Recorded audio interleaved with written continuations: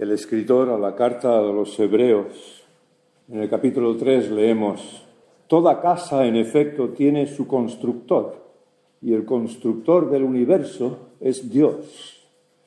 En cuanto a Moisés, fue ciertamente fiel en todo lo tocante a la casa de Dios, aunque solo como un siervo encargado de atestiguar lo que Dios iba a decir.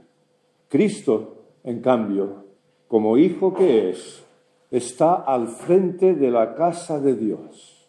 Una casa que somos nosotros, mientras mantengamos la confianza y la ilusión que nace de la esperanza. ¿Y cómo se construye esta casa? Escuchemos con atención la comunicación de la palabra en esta mañana. Pues muy buenos días a todos. Hoy tenemos un domingo intenso, ¿verdad? Pero seguro que será de mucha bendición. Voy a leer unos versículos en Primera de Pedro, capítulo 2, versículo 5. Dice así: acercándoos a él, piedra viva, desechada ciertamente por los hombres, mas para Dios escogida y preciosa. Vosotros también, como piedras vivas, sed edificados como casa espiritual y sacerdocio santo, para ofrecer sacrificios espirituales aceptables a Dios por medio de Jesucristo. Y en Efesios, capítulo 2, versículos del 20 al 22. Edificados sobre el fundamento de los apóstoles y profetas, siendo la principal piedra del ángulo Jesucristo mismo, en quien todo el edificio, bien coordinado, va creciendo para ser un templo santo en el Señor, en quien vosotros también sois juntamente edificados para morada de Dios en el Espíritu. Y en 1 Corintios, capítulo 3, versículo 11, dice que nadie puede poner otro fundamento que el que está puesto, el cual es Jesucristo. Bien, las lecturas que hemos hecho nos hablan de una casa espiritual, de un templo santo. Parece que el pensamiento nos lleva hacia el Antiguo Testamento, ¿verdad? Dios siempre había estado dentro de la historia del pueblo, siempre lo había acompañado en el camino que este pueblo había hecho. Cuando vemos el camino en el desierto, un largo camino, ¿verdad? Pero allí estaba el tabernáculo, allí estaba el arca, allí estaba la presencia de Dios. Cuando Moisés entraba en el tabernáculo, dice que hablaba con Dios como quien habla con un amigo. Qué precioso esto, ¿verdad? Hablar con Dios como quien habla con un amigo. Y cuando el pueblo veía que Moisés entraba en el tabernáculo, salían todos a la puerta de sus tiendas y adoraban a Dios. La imagen es preciosa, al menos a mí me encanta, ¿no? Allí estaba la presencia de Dios. Así que David toma la decisión de llevar el arca a Jerusalén y pone el arca allí en una tienda. Pero el arca, la presencia de Dios, ¿verdad? Pero David parece que tenía mala conciencia por lo que el arca estuviera allí en una tienda, porque le dice a Natán, dice: mira, yo vivo en una casa de cedro, un hermoso palacio, y la casa de Dios está ahí en una tienda. Y Natán le dice: pues tú haz como has propuesto en tu corazón, porque el Señor está contigo. Y David quiere construir ese templo y prepara todo lo necesario, ¿no? Labra piedras, oro y plata para los utensilios del templo, planos para el templo, pero Dios no le permite construir ese templo, y el motivo es porque había derramado mucha sangre. Así que el templo lo construye Salomón. Lo construyó 960 años antes de Cristo. Lo destruyó Nabucodonosor en el 587 antes de Cristo. Cuando regresaron del cautiverio de Babilonia, lo volvieron a reconstruir. Y por último, lo reedificó Herodes el Grande 19 años antes de Cristo. No solamente lo reedificó, sino que lo amplió. Pero tal como el Señor Jesús profetizó, fue destruido en el año 70 después de Cristo. No quedó piedra sobre piedra, era la profecía. Lo que leemos en esto es que el templo de Jerusalén fue construido por manos de hombres y tenía su tiempo. Pero Isaías nos habla de otro templo. Profetiza: cuando el Mesías viniere a la tierra, él será por santuario. ¿Qué es un santuario? Es el lugar donde mora Dios, donde está la presencia de Dios. Y vemos cómo Jesús se relaciona con el templo y cómo es el santuario cuando va con sus discípulos al templo. Y allí se encuentra a los mercaderes y a los cambistas que están haciendo allí sus negocios, ¿no? Así, enriqueciéndose a costa de los fieles que iban al templo. y hizo un azote de cuerdas y los expulsó del templo. Y dijo algo muy importante, ¿no? Habéis convertido la casa de mi Padre, que es lugar de oración, en cueva de ladrones. Lo que decía el Señor Jesús era la verdad, ¿no? Allí estaban los cambistas y en el templo solamente se podía pagar con un tipo de moneda, y cuando venían de otros lugares traían otras monedas que se veían obligadas a cambiar, y ellos se llevaban un buen tanto por ciento de esa moneda. Y también los que vendían animales para la expiación de los pecados, la ley establecía que tenían que ser animales sin defecto. Así que si traían el animal de su granja, es posible que el sacerdote dijera, este tiene un defecto, ¿no?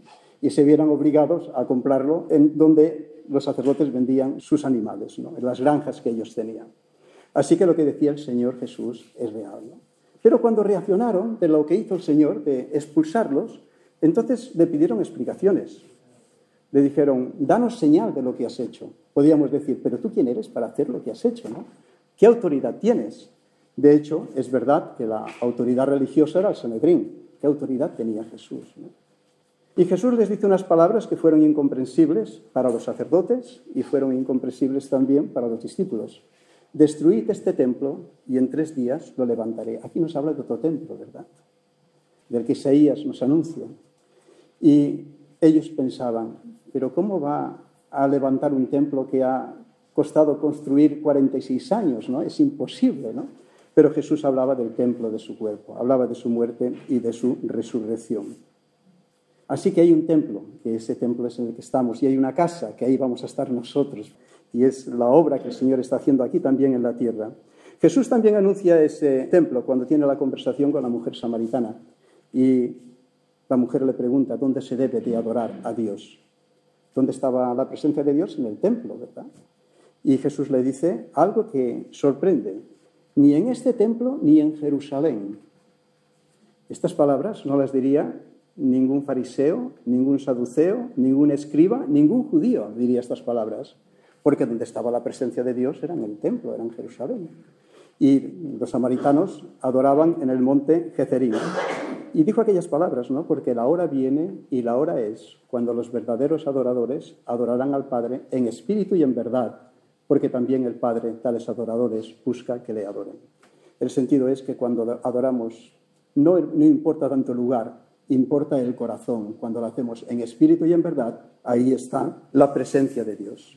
La presencia de Dios está en Jesús. Cuando Felipe le dice aquellas palabras, después de reconocer quién es Jesús, pero le dice, ahora muéstranos al Padre y nos basta.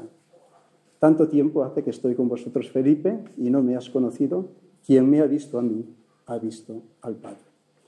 El templo era una figura, ¿no? Ahora la presencia de Dios está en Jesús. Él es el mismo. Acercarnos a Él, piedra viva, es lo que dice el versículo. ¿Y cómo nos podemos acercar a Él? Seguro que todos estáis pensando, pues es claro, ¿no? Pues aceptándolo como Señor y Salvador. Y es verdad, es aceptándolo como nuestro Señor y como nuestro Salvador. Pero cuando leemos el Evangelio vemos que mucha gente seguía a Jesús en muchos momentos, multitudes. De hecho, cuando hubo la multiplicación de los panes y los peces, es que había tanta gente que le seguía que tuvo que hacer ese milagro para que pudieran comer todos. Pero también es verdad que al final de su vida quedaron muy pocos de los que seguían a Jesús.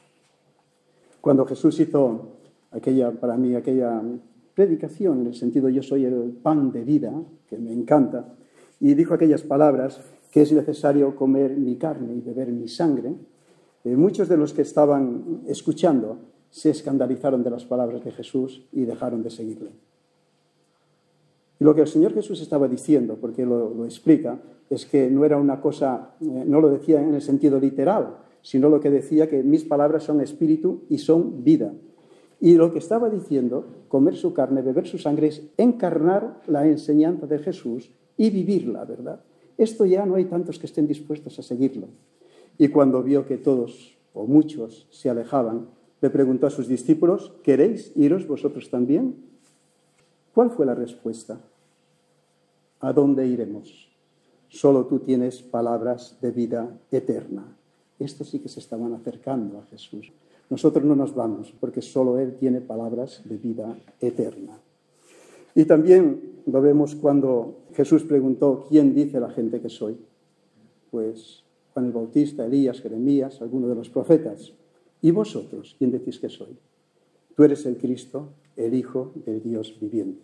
Si puedes decir esas palabras, estás cerca de Jesús, estás en Jesús, eres una piedra viva. El Señor le dijo que no se lo había revelado carne ni sangre, sino que se lo había revelado su Padre Celestial. Así que somos piedras vivas cuando aceptamos a Jesús como nuestro Señor y Salvador. Pero esa metáfora tiene todo un sentido, ¿verdad? Es un sentido muy importante.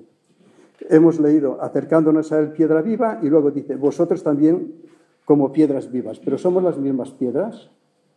En absoluto, ¿verdad? Hemos leído en Efesios que Él es la piedra angular. Es la base de la construcción. A partir de esa piedra es donde empieza la construcción. Y todas las demás piedras tienen que estar totalmente alineadas a la piedra angular. No sirve construir a ojo. Hay que hacerlo tal como dice la palabra, ¿verdad? Estar totalmente alineados a esa piedra angular. Cuando leí acerca de las piedras vivas, me entró curiosidad y miré las diferentes versiones y todas ponían piedra, o alguna ponía ladrillo, y vi que no, que todas ponían piedra.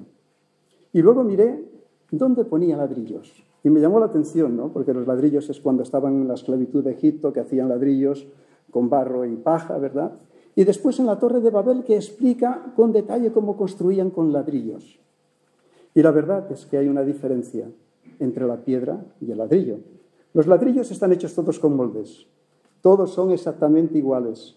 No hay ninguna diferencia, ¿verdad? Y si alguno sale mal, se tira, no sirve para la construcción. Pero las piedras son totalmente diferentes. Unas son redondeadas, rectangulares, cuadradas, diferentes formas y diferentes dimensiones. Unas grandes, pequeñas y diferentes colores. Y la verdad que construir con piedras no debe ser fácil, ¿verdad? Repito verdad, me han dicho, no repitas tanto verdad, pero verdad que sí. No es fácil, ¿verdad? Construir con piedras. Necesitamos un cantero, un buen cantero que sepa cómo construir.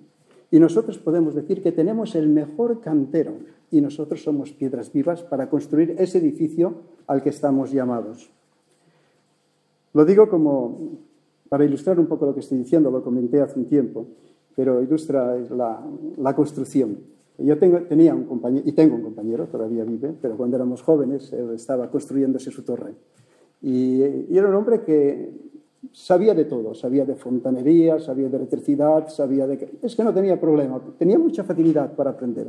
Y ya terminó la torre, y entonces me comentó, ahora quiero construir una yarda foc. Y como íbamos a comer juntos, sacaba sus revistas, me enseñaba cuál te gusta, y allí buscando una y otra, ¿no? Al final encontró la que le gustaba. Y me comentó el lunes siguiente, cuando ya le habían traído las piedras, que llegó un camión y volcó todas las piedras en el jardín. Cuando vi aquello pensé, madre mía, ¿cómo lo voy a construir? Había piedras pequeñas, grandes, diferentes. Así que pensó, lo mejor es que llame a la empresa y que vengan a construirlo. Y llamó a la empresa. Y le dijeron, no, ¿tú has cogido alguna piedra? Dice, no, pues cógela y verás que tiene un número. Entonces empiezas con el 1, 2, 3 y lo vas construyendo hasta que termines el yarda foc. Y me trajo la foto, perfecto. También nosotros tenemos un número, ¿verdad? Tenemos unos dones. Y esos dones tenemos que ponerlos en la construcción a los que estamos llamados. Ahora que vamos a tener en el tiempo de la asamblea, para mí visualizo de una manera especial estas palabras de Pedro, ¿no? De las piedras vivas.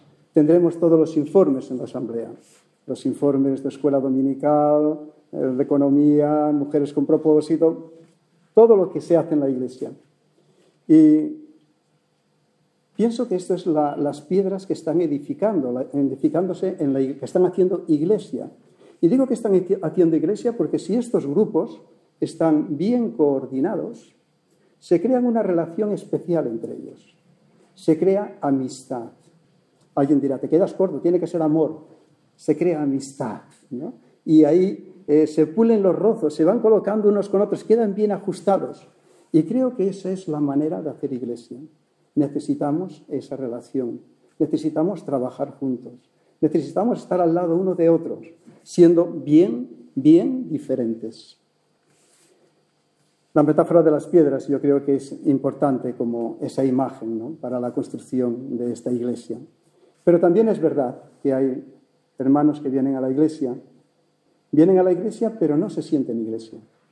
La iglesia son los demás. Ellos vienen a la iglesia.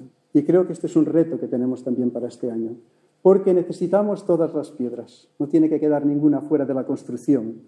Así que ojalá que este templo de piedras vivas se vaya ampliando, que todos se sientan parte de la iglesia, que los creyentes ocupen ese lugar preparado para cada uno, formando ese templo espiritual. Y tengamos algo presente, que la iglesia siempre está en construcción, siempre se necesitan piedras. Que el Señor les bendiga.